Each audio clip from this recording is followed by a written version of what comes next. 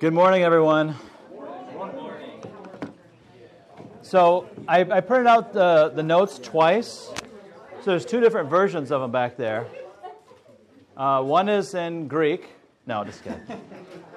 I don't even know why I said that. One of them is, it's got some words on it. How can I be more clear than that, right? Yeah, I mean, it's got a question. One has words. Yeah, except it's got words at the very top, right, still. So I printed it out with those words first, asking those questions, like, what is the good life? And then I was just going through my notes again. I was like, I don't know if they got enough space to write notes on there. And it's always one of the frustrating things about printing out notes. I never know if I'm going to frustrate everybody by, what? He went on and on and on, and we hardly had any room to write anything. And then he goes real fast in this big area. Whatever. All right, so I printed out another one. I printed out the next one just blank, So because especially you got those 13 points. You see the main idea talks about 13 ingredients, and they're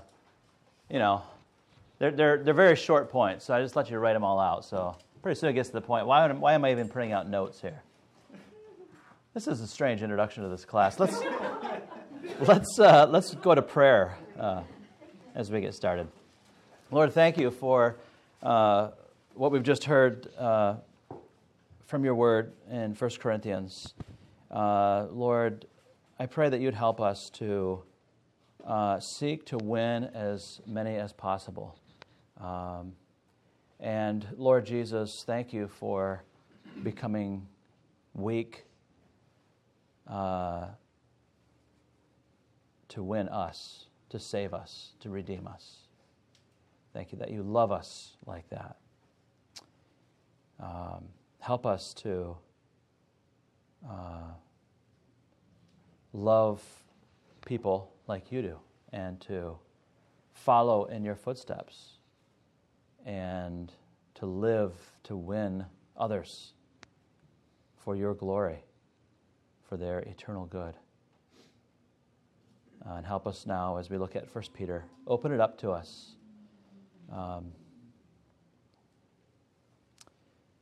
May we be full of hope because of what you say here. And may we, with hope, strive to live in a way that brings you pleasure. And we pray this in Jesus' name. Amen. So you guys know all about Joel Osteen.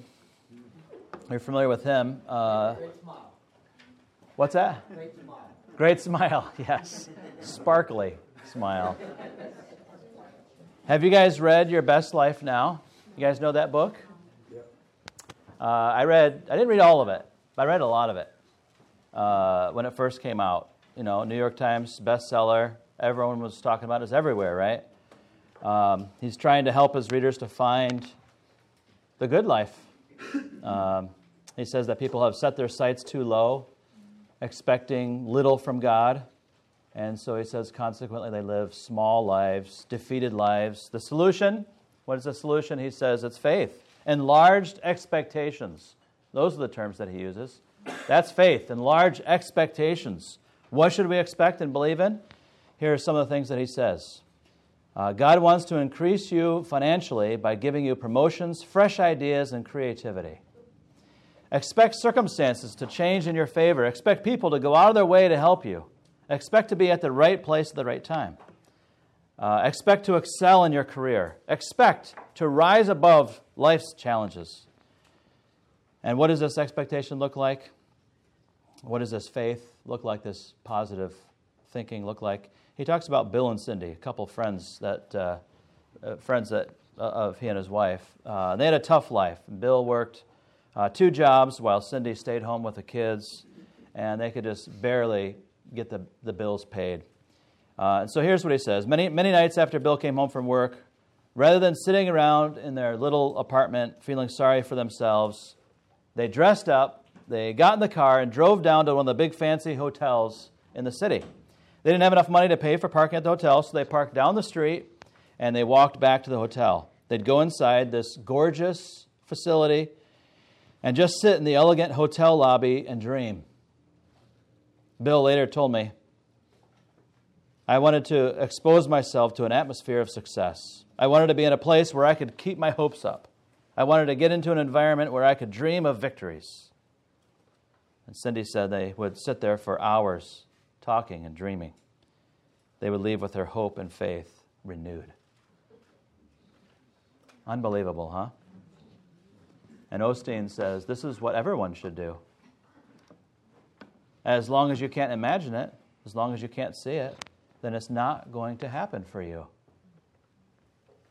To conceive it, you must have an image of the inside of the life you want to live on the outside. The image has to become a part of you, in your thoughts, your conversation, deep down in your subconscious mind, in your actions, in every part of your being. What you keep before your eyes will affect you. You will produce what you're continually seeing in your mind. I would agree with that part. It's called visualization in the New Age. Yes. Yeah, you'll produce what you continually see in your mind. If you're beholding the glory of Christ, then you'll be transformed from glory to glory. But can you imagine pushing thoughts of Christ out so that you can think about an expensive hotel? And he goes on to share a whole bunch of success stories in his book, people who enlarged their vision of what God would do in their lives. Tara Holland, she became Miss America. Joel Osteen talks about he and his wife got a big house with high ceilings and oversized windows. They got the Compaq Center. It seats 16,000 people. That arena became the home for their church, Lakewood Church.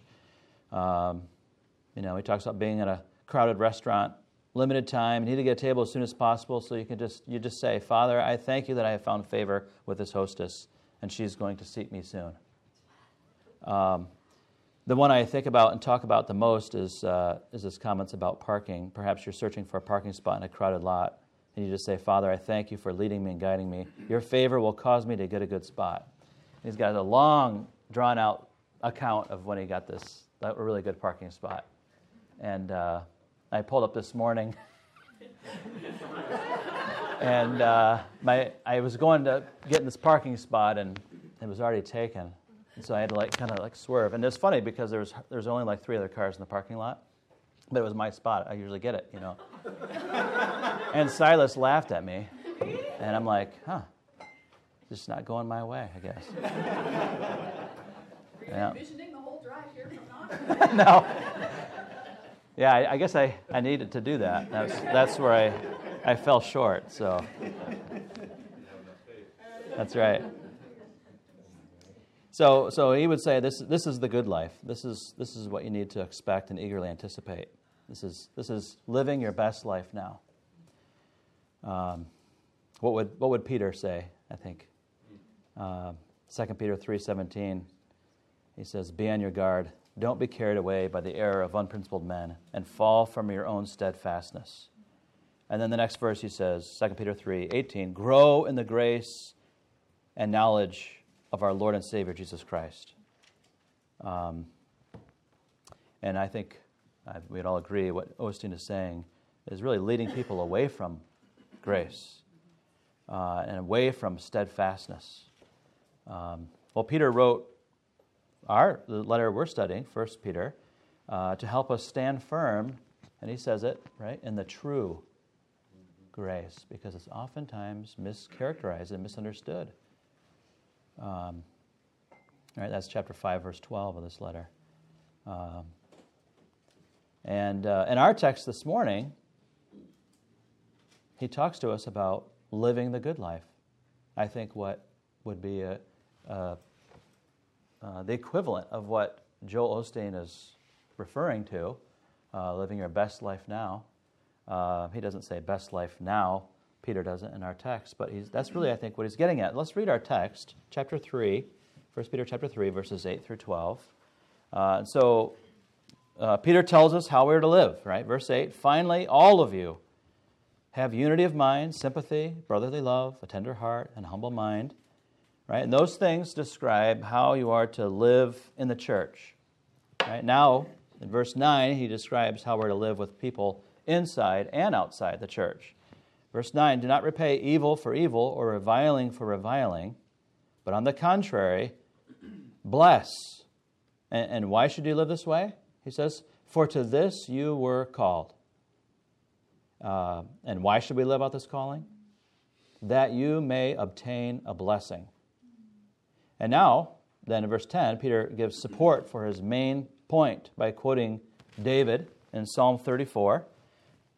Verse 10, he says, for, here's the quotation, whoever desires to love life and see good days, or we could say, I think, the one who wants to live his best life now, right? Whoever desires to love life and see good days, let him keep his tongue from evil and his lips from speaking deceit.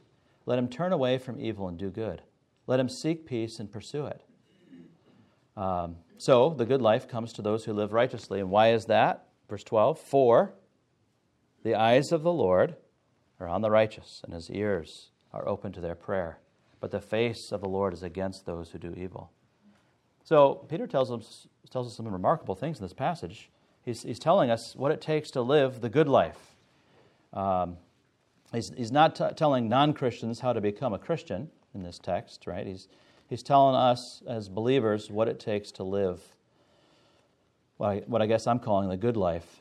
And we can be certain it's not what Osteen is envisioning. And really this text, though, gives God's recipe for the good life. What is it? What am I talking about when I say the good life? What is the good life? There's multiple references to it in verses 8 through 12. The good life, we could say, is it involves unhindered prayer and answered prayer. Right? Verse 12 says, the eyes of the Lord are toward the righteous. You live this way. If you desire to love life and see good days, then do these things. And then he says, for the eyes of the Lord are on the righteous, and his ears are open to their prayer. Right? So we saw the same thing when the Apostle Paul talked to the husbands, right? Chapter 3, verse 7. Live with your wives in an understanding way. And what was the motivation that he gave? Well, because there's this conditional blessing. You want unhindered prayer? Right? He says, do this so that your prayers won't be hindered. So your prayers will be hindered if you don't live this way. And that's really what he's saying here, right? He quotes Psalm 34 to make that same point. Embrace this whole way of living. Get all these ingredients to the good life, because that's what it takes to live the good life. So what is the good life? It involves unhindered prayer and answered prayer. The Lord listens favorably to us. And we could also say the good life involves good days that you love to see. I think that'd be a good way of translating what Peter has there in verse 10, for whoever desires to love life and see good days. Right? So the good life, what we're talking about is good days that you love to see. So we're talking about a desirable life. So the question he's asking is, do you want to live a desirable life? And that's really an amazing thing, because he's already talked about how they're called to suffer. Right? So whatever he means by a desirable life and a satisfying life, it includes a life full of trouble and full of persecution. It's amazing. So he's talking about a satisfying life where there's contentment and joy and peace.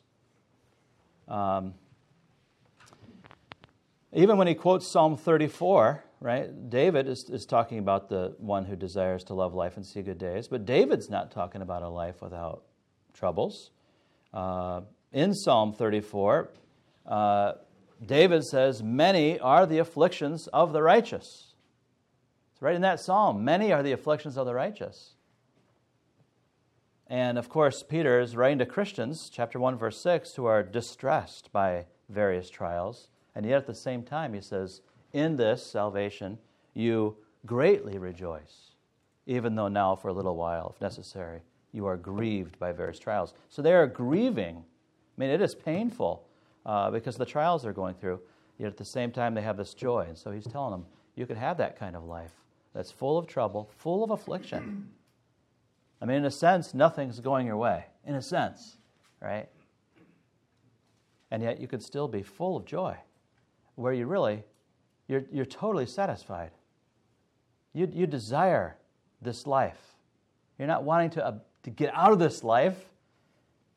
You're rejoicing. Chapter 2 of this letter, verses 19 and 20.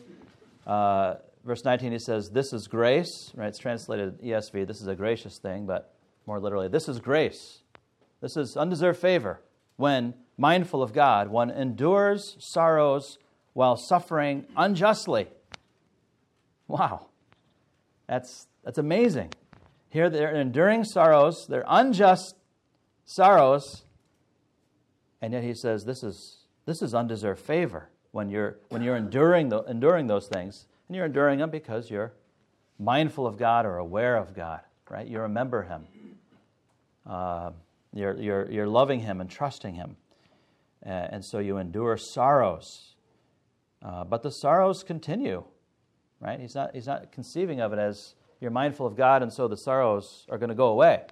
No, there's still sorrows. There's still grieving, still trials, still afflictions. Yet there's undeserved favor, and so there's joy. Then he gets down to verse 21, 1 Peter 2:21. He says, "For to this you have been called." That's why you're enduring these unjust sorrows. It's because you've been called to this. Because Christ also suffered for you, leaving you an example so that you might follow in His steps. And so the good life, when Peter says, hey, you want this good life? Here's the ingredients, God's ingredients for the good life. When he refers to the good life, he's still conceiving of a life full of trouble. I think it's along the lines of what Paul talks about in Romans 5. There's joyful boasting in our crushing experiences. Joyful boasting.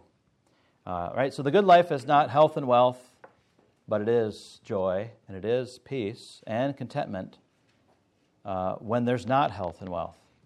And what we're really talking about is the enjoyment of God. The enjoyment of God.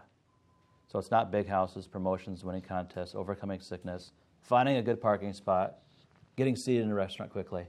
God doesn't promise those things. We might not say those things, but from time to time I've heard folks say something like, I just believe God is going to give me a good job. I've been looking for a job. I just believe He's going to give me a good job. Really? How do you know? Sometimes you just know. I mean, I don't know how many times I've heard people talk that way. That's not faith in God.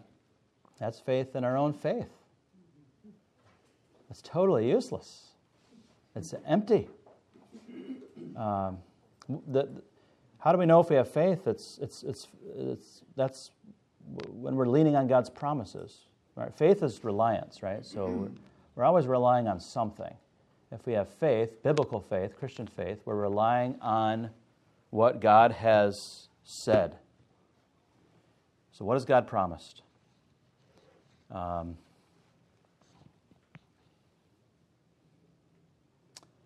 Suffering and troubles and strength to endure patiently and joyfully into the glory of God. That's what He's promised.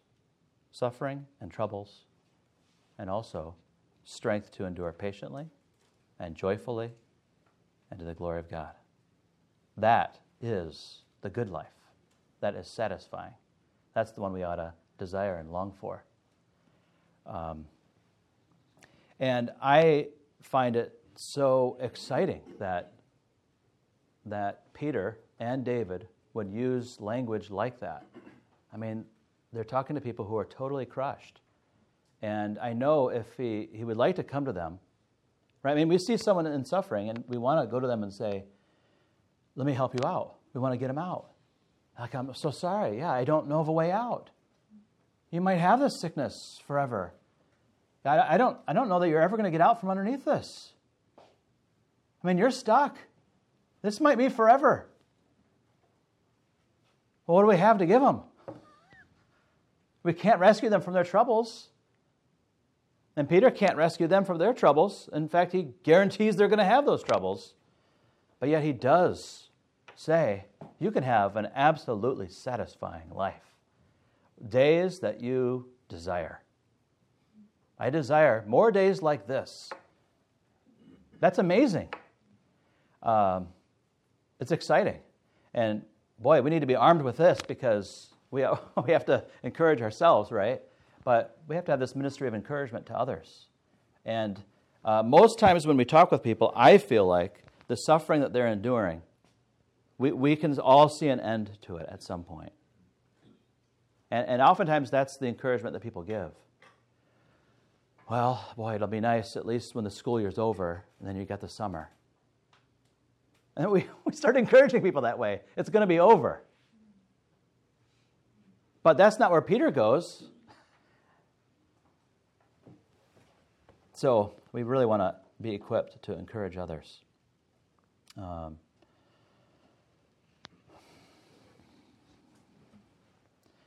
Joel Osteen encourages Christians to value the perishable. And I think that's really the key here. Peter is trying to, God is through Peter trying to wean his people off of that which is perishable and to live for that which is imperishable. He keeps using that terminology of that which is imperishable. These are abiding, life-giving, trustworthy things. Put your weight on these things, and there's hope. The good life also involves the inheritance of a blessing. So I have made three main statements here. It involves unhindered prayer or answered prayer. And then I said the good life involves good days that you love to see. And then now the good life involves the inheritance of a blessing. And I'm just going to specific statements that he's making in this paragraph. Look at verse 9. He says, do not repay evil for evil or reviling for reviling, but on the contrary, bless. For to this you were called. Right? What are we called to? Experiencing insults, experiencing suffering, and then the obligation and the ability to bless. Right? That's what you're called to. And you're called to this, he says, that you may obtain a blessing. So the good life is obtaining that blessing. So blessing refers here, I think, to a taste of favor from God.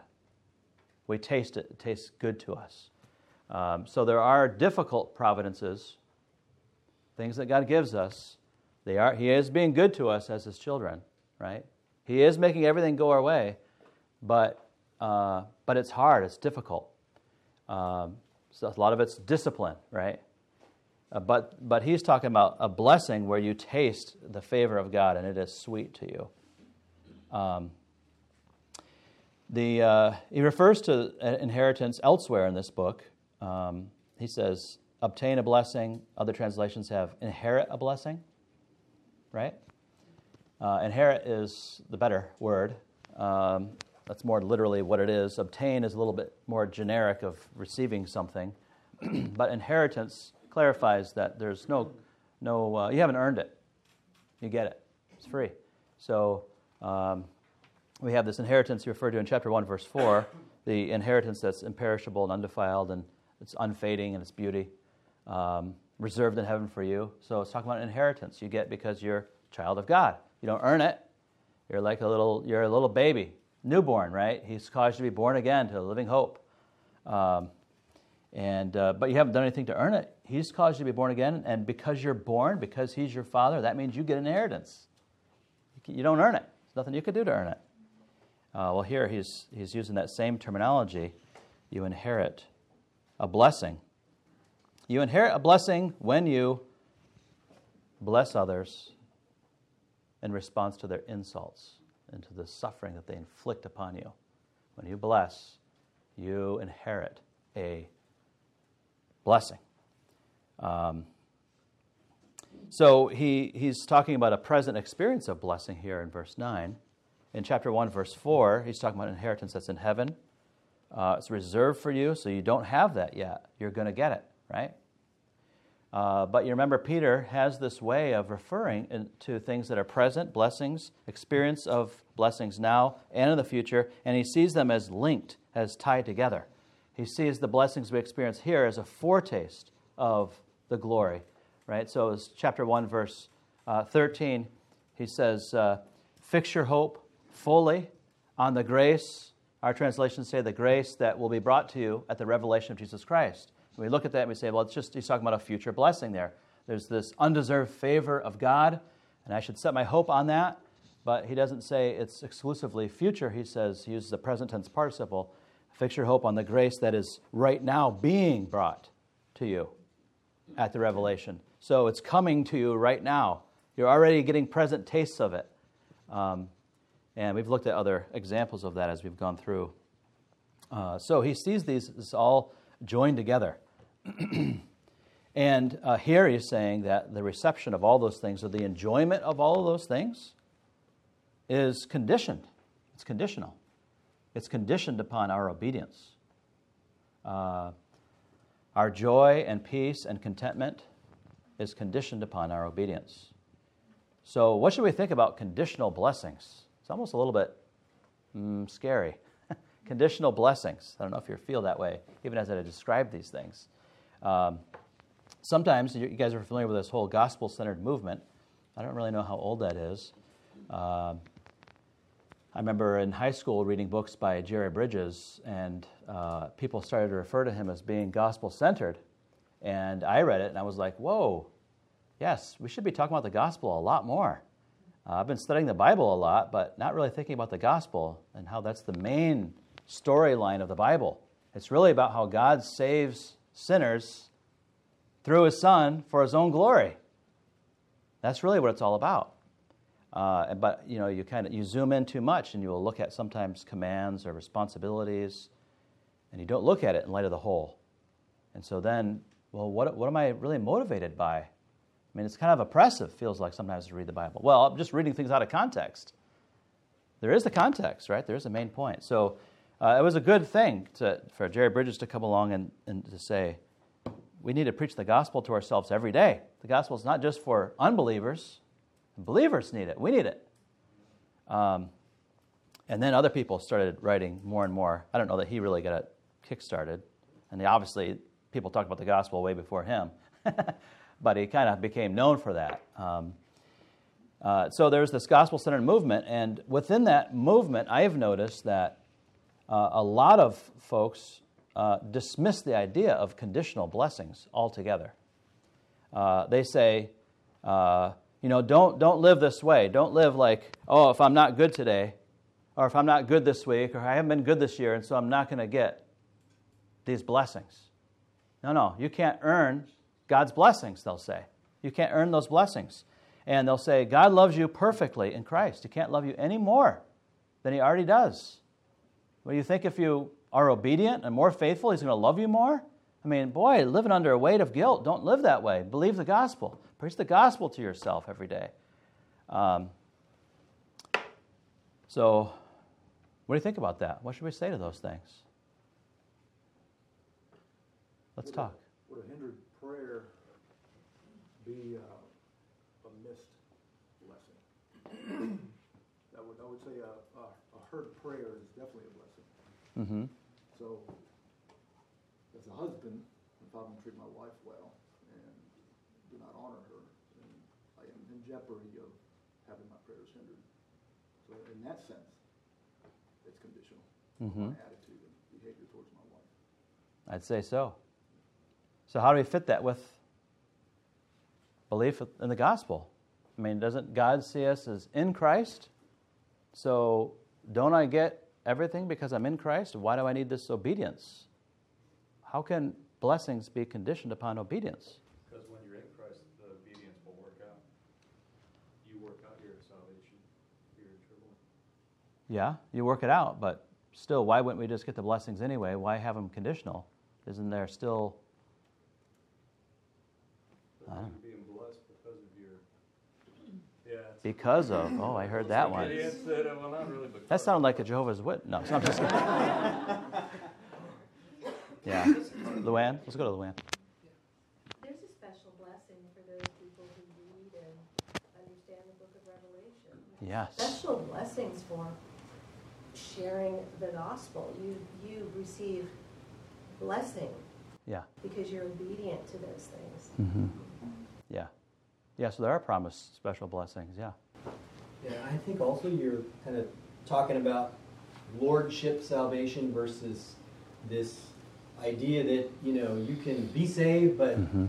you just still do what you want to do. It's just a mental ascent into what salvation is. But clearly, if you love Christ, then you are obedient. And he said, if you love me, you keep my commandments. Right? Mm-hmm. So from that standpoint, then, being a believer results in obedience, which then results in all the benefits that come with that. Yeah.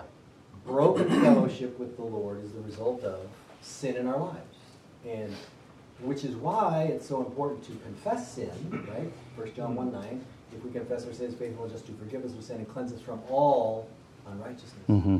Cleanse us from the unrighteousness, what does that make us then? It makes us righteous, Right. right? And whose prayers then are effective? The fervent prayers of a righteous man Mm-hmm. availeth much. Mm-hmm. So that's why it's important for us to then be in God's Word, following God's Word. Otherwise, our prayers are hindered. Yeah. In more ways than one. Not Yeah. just the fact that, we might not be treating our wives properly. Mm-hmm. But if we are in sin, unconfessed sin, well, then we aren't the righteous man that's in James. Mm-hmm. Yeah. Good. Others? Yeah. The way you said it, I think, is maybe making a straw man argument, Mhm. because the gospel is that God loves us because he loves us and not because of anything that we do. So yes, it's true. I think it's absolutely true that he loves us as much as he loves us. He always loves us as much as he is going to love us, no matter what. Mm-hmm. When he saves us, we are his. Yeah. So he's not looking at us and saying, if you don't do such and such, I won't love you as much. Yeah. Or if you do such and such, I will love you more, because that's going to put us right back under the law. Mm-hmm. So the juxtaposition there is really after our salvation. I mean, we have a great blessing in remembering that no matter what I do, no matter how I fail, no matter how hard I've tried and I can't, or when I haven't tried, Mm-hmm. that if I get busy and try harder, he'll love me more, which is our nature to do. Mm-hmm. So that, I think that's absolutely vital to remember, that he's not going to love me more if I obey him more. Yeah. And he's not going to love me less if I don't obey him. But if I understand that he loves me no matter what, and what it cost him to love me no matter what, Mm-hmm. that's supernatural and motivates me to love him, Yeah. to obedience. And it's hard not to get under that, oh my gosh, because we disappoint the one we love. So we want Mhm. to try harder. Oh, just tell me what to do and I'll try harder. But see, then I'm working for my salvation then. So I think it's really important to separate those, or explain what you mean by the Sure. unconditional love of God is the unconditional love of God. Mm-hmm. But our obedience is what he asks of us because of his unconditional love.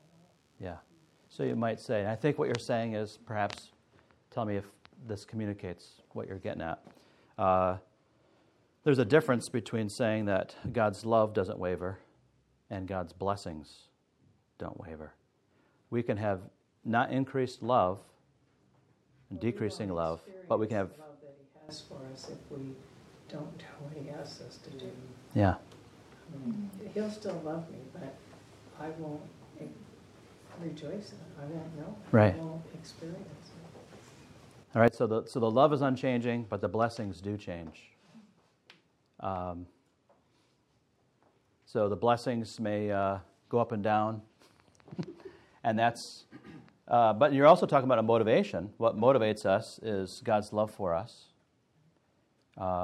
Is it proper to be motivated by blessings that can change. I want more blessings, so I'm going to go obey. Or is that not as good? Should we just go, no, let me just think about God's love. Should we be motivated by only God's love? That's the proper motivation. No, I'm not doing this because of what I can get. Is that what Peter's saying? I think Peter's saying, be motivated by what you can get. In part, right?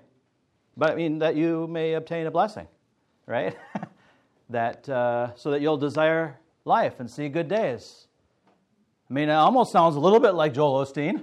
I mean, a little bit. I mean, it's not talking about hotels, you know.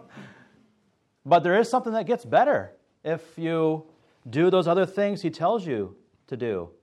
Be like-minded, be sympathetic, don't revile, bless in return.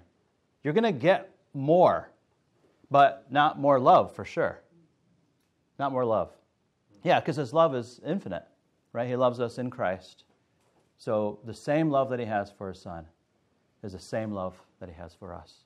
But then it seems like all the blessings would stay the same. I can't quote it, but where, I can't remember if it's the proverb or where it is, but talking about the servant who does a little will receive a little, and the servant who does more will receive 100-fold. Right. So there is benefit in the obedience that we have, because the more blessing will be poured on those who are obedient to the fullest. Yeah. And it's not the obedience necessarily that God's judging. It's the I don't have the right words for it. But you're right in the fact that yes, there are more blessings those who are looking for a blessing because they are doing that. Which servant who is asked to sweep, and they sweep. A servant who's asked to sweep, and boy, do they sweep. Yeah. That person's going to get a little bit more than the person who just. Yeah. Yeah, and your husband hammered this at the very end of the sermon, right? Remember him, that last motivation. What motivated Paul? The gospel, but More sinners being. more people, but even talked about his own experience, what he would receive personally. Remember that? Were you guys there this morning? No, just kidding. Boy, that was kind of mean. I didn't mean it, though. Yeah.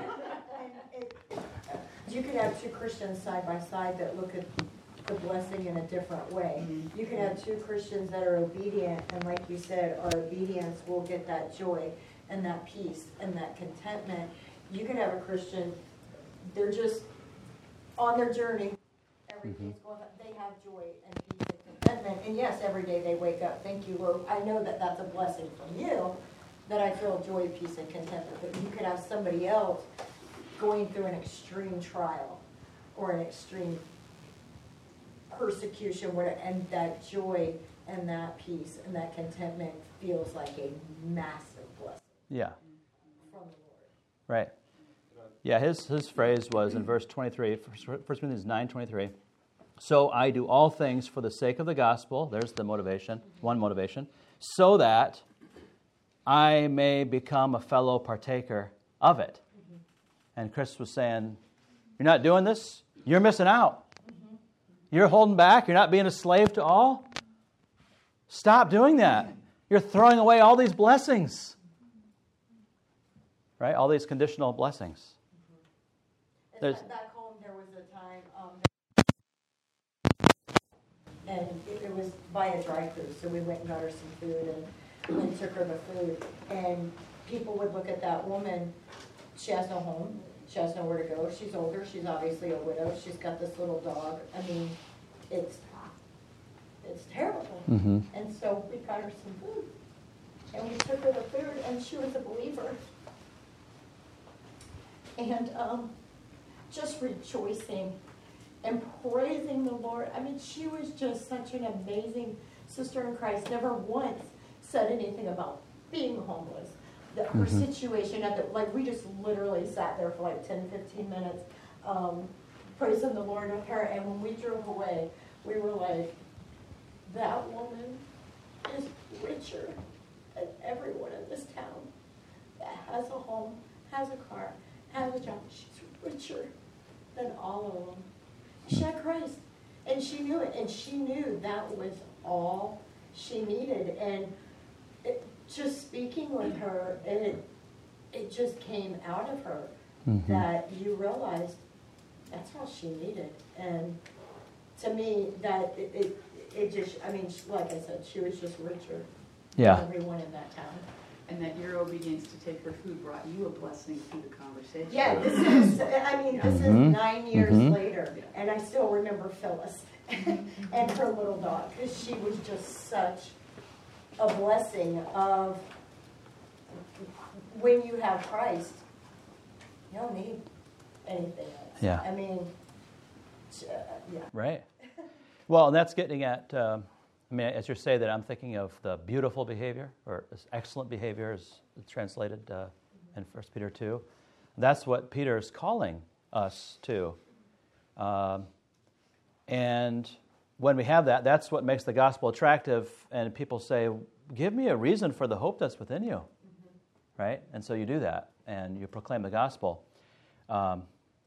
Okay, but still, coming back to this idea of conditional blessings, I want to know, I understand love God's love for us doesn't change, but we have said in a number of ways, we can think of a number of promises in Scripture that talk about conditional blessings, and we can miss out on some. So the blessings are increasing and decreasing, going up and down. God's love doesn't.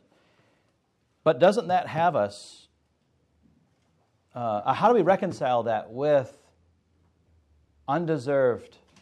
I mean, are those blessings? Maybe his love is undeserved, but his blessings are deserved. Because I'm doing this, and because I did this, I get this extra blessing.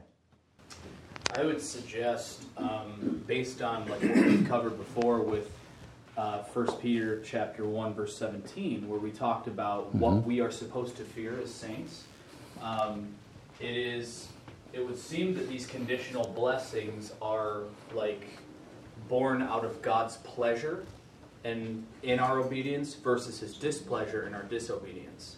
So it's not the same. It's like if we disconnect it for a second just from salvation, because like Peter is addressing saints here, he's talking about conditional blessings to saints. So you've got salvation that comes from our faith. These conditional blessings come as a result of God's pleasure or displeasure with us. Mm-hmm. So God isn't always pleased with us. That's a big thing that contradicts the, part of that gospel-centered fad. You're never more or less pleasing to God than you are right now because he sees you in Christ. There was a wonderful article that Wayne Grudem wrote. It's a chapter in a book somewhere, but you can look it up. And he collects all the passages in the New Testament where it talks about God being pleased or displeased with his people based on their obedience. And that might be discouraging to some. Oh man, bring him displeasure. Could I ever do that? But no. Because of Christ, because of the Holy Spirit working in us, I can be pleasing. I can bring him pleasure. That's amazing. And when I do that, here's how I think we reconcile it all. When I meet that condition, I do it not because I'm awesome, not because I've earned it, right, but because of his grace. So he gives me the grace to obey, to meet the condition. And then he gives me grace upon grace because he's generous. And he does want us to be motivated by conditional blessings. Meeting those conditions, through those conditional promises, he is teaching us about what brings him pleasure. And then by his grace, because the Holy Spirit, we have the desire to please him. And so we say, give me those conditional blessings. Give me the warnings. Give me all your commands. I want all of them because I want to live a life that's pleasing to you. Right? And we worship him. So the conditional blessings are actually a reflection of his love to us and his kindness to us. And then he empowers us to receive those and in that way be pleasing to him. Does that make sense? It's a little bit thorny. We're trying to put in, we understand these gospel promises, and we wonder sometimes how God could hold back certain things and yet his love be perfect for us. But you read in the Psalms, you look at Psalm 32, you look at Psalm 38, right?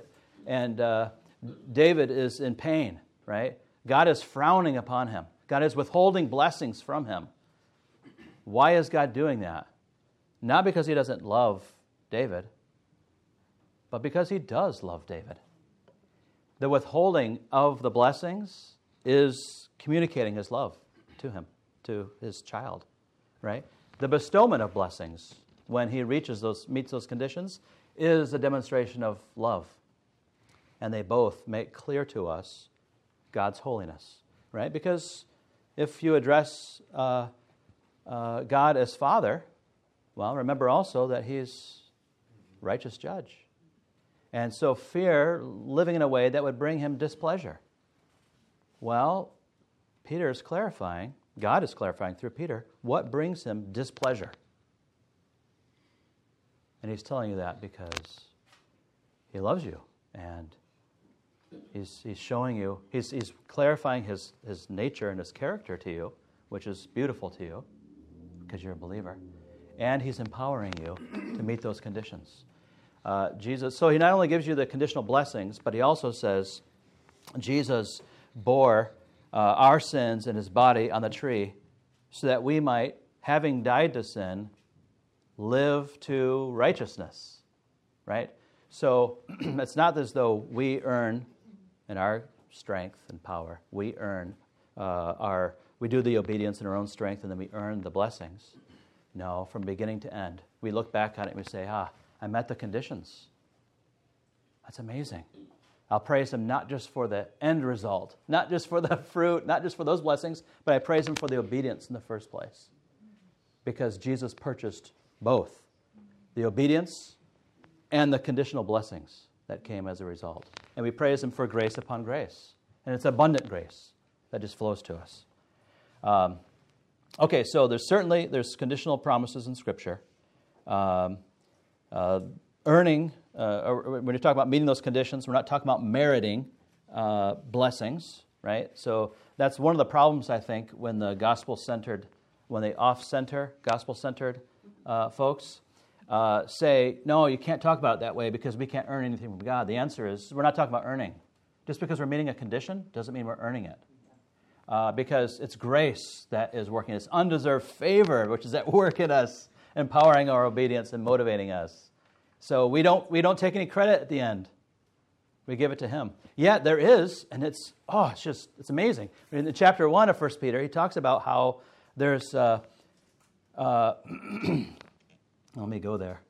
Look back at 1 Peter, chapter 1. Where's 1 Peter? It's easier to find in my Bible than it is on my iPad. What? You said where's 1 Peter? It says 2 Peter. Thank you. Thank you. All right, so he says, chapter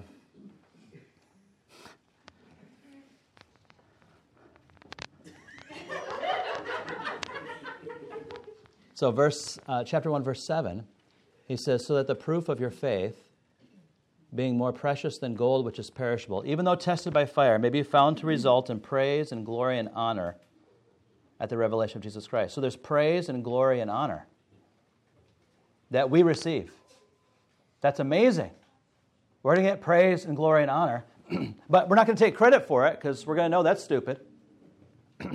Right? But there's been obedience that's been because it's been empowered by his grace, undeserved favor, which has enabled us to do things that will entitle us, in some sense, to praise, glory, and honor. But all of that, of course, just redounds to the glory of God because it's all grace upon grace. And so that's why he can talk, as he goes throughout the book, about you do this, you can receive a blessing. You can inherit, this reward. And it is a reward.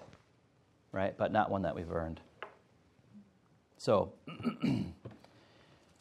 not meritorious. When he says inherit a blessing, that word inherit, like I said, is inherently not about earning.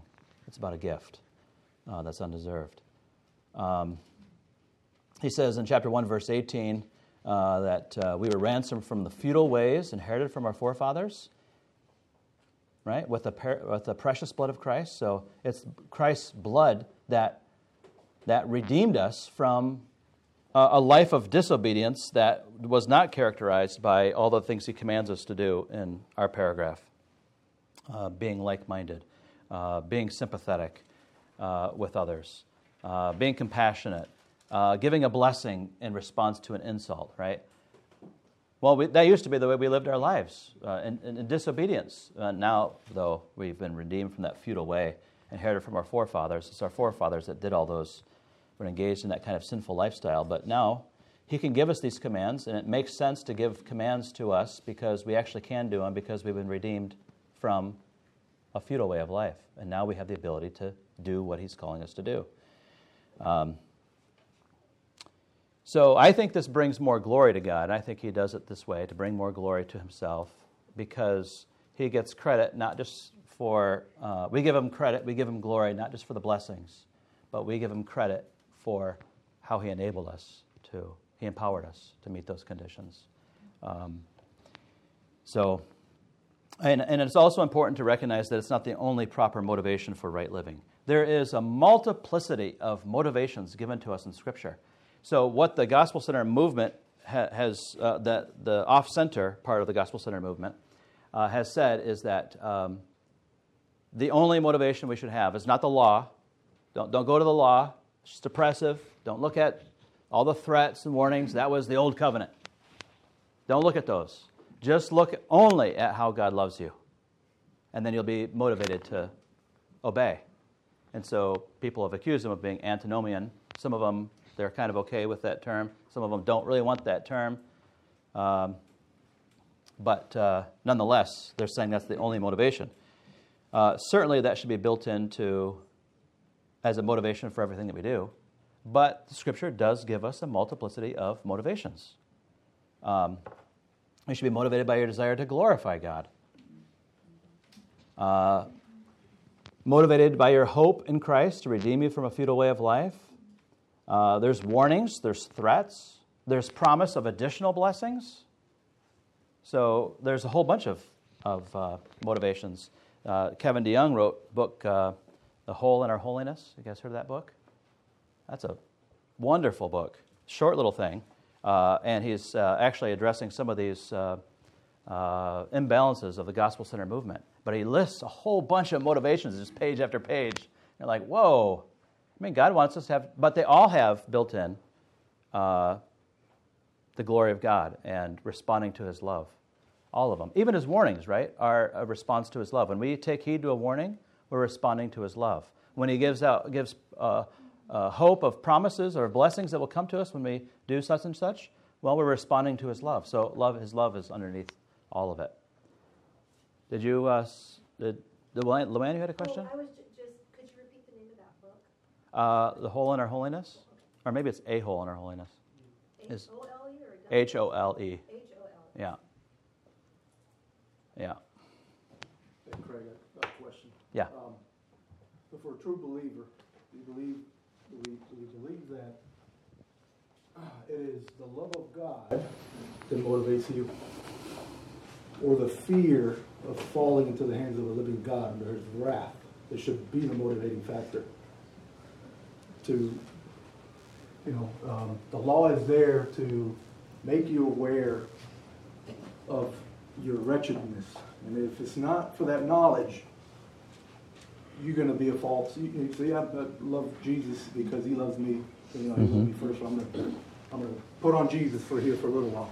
We're really not having a clear understanding. So I've always seen, Ray Comfort puts it beautifully when he analogous to somebody in a plane, and a stewardess comes and says, "Hey, put this parachute on because it'll make you feel comfortable. Then sit down and it'll make you feel good." And everybody starts looking at him and laughing, and next thing you know, he's like, "What the heck am I wearing?" He has no clue why he's wearing it. But if you put him on the edge of a plane, or the pilot says, "Put your seatbelt on, put your parachute on because we're going down," he's going to be motivated to put that parachute on because he's going to put his trust in it. So, you hear a lot about love, and it's great. God loves us, and that's true. But the motivation really is that I am condemned. I am going to be burning in hell. And I've been made knowledgeable of that through the law. And now, oh my God, thank you for saving me from that. Mm-hmm. That's what I embrace, because now I'm not under God's condemnation. I am His child. Mm-hmm. You know, and then from that comes the knowledge that He loves me, and I embrace that.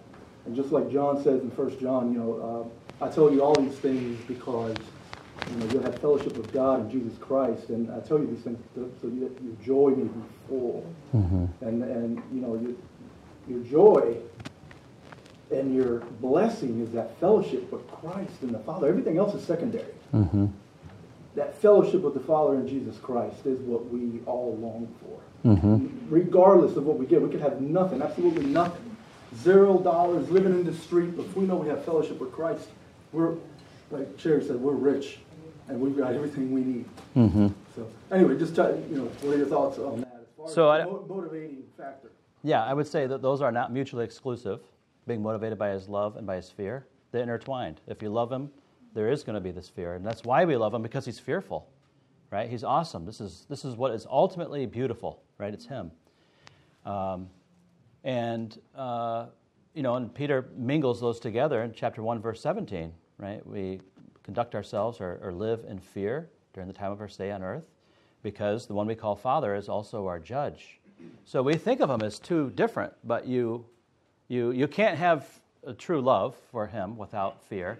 It is possible, I think, to have a kind of fear that doesn't have the love. And that's not enough to save. You have to love God. That's part of what faith is. It's a reliance on Him to be all that He's promised to be. Who is He promised to be? My Father, my Savior, everything. So I'm relying on Him to come through to be who He says He is. And so I have to appreciate who He is and love Him. So, but I understand where Comfort's going with that.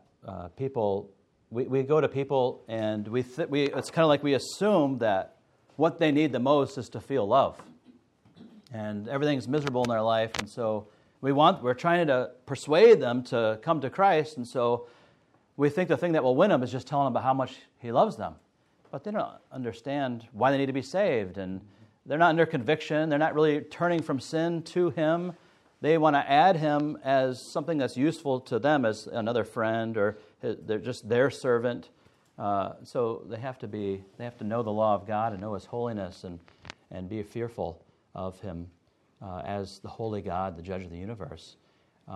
But there has to be that love for God. And as the Spirit is opening His eyes to be convicted over sin, He'll also show him His own beauty, and he'll be attracted to that. Because that's part of repentance, right? We turn from our own sin, our own way of living, to Him. Well, part of what we're turning from is a loveless response to God. We've been suppressing His truth. He's been blessing us. His kindness should lead us to repentance, but we keep digging in our heels, and bucking.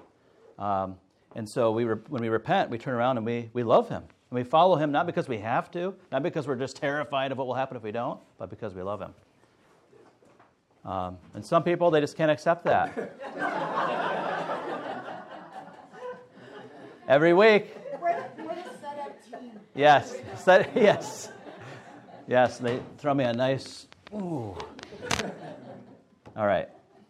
Let me close in prayer. Thank you, Lord, for this time looking at your word. Thank you for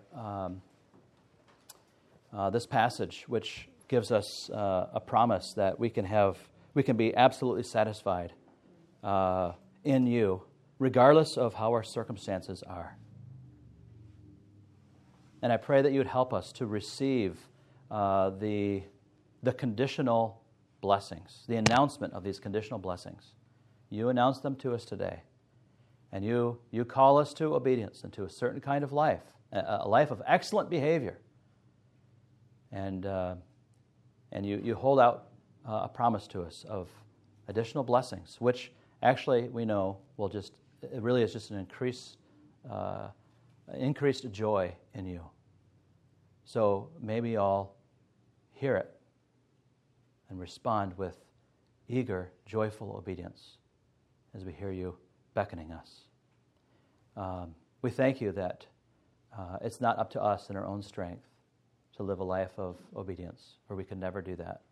We look inside of ourselves and we know that we are weak. And it's well, it's scary to us. And so we look away from ourselves to the promises that you give us, that you gave your Son, and He bore our sins on the tree, bearing our curse, or your curse. He bore our sins that we might live to righteousness.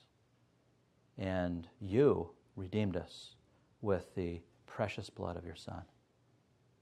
So we thank you that we are not doomed. Not only are we saved from the penalty of our sin, your judgment, your wrath, but we're also saved from the power of sin. So help us with hope to take hold of these commands, these exhortations, and to follow you in obedience. And in that way, glorify Christ and what He's done, and glorify the undeserved favor that we have from you. And I pray this in Jesus' name. Amen.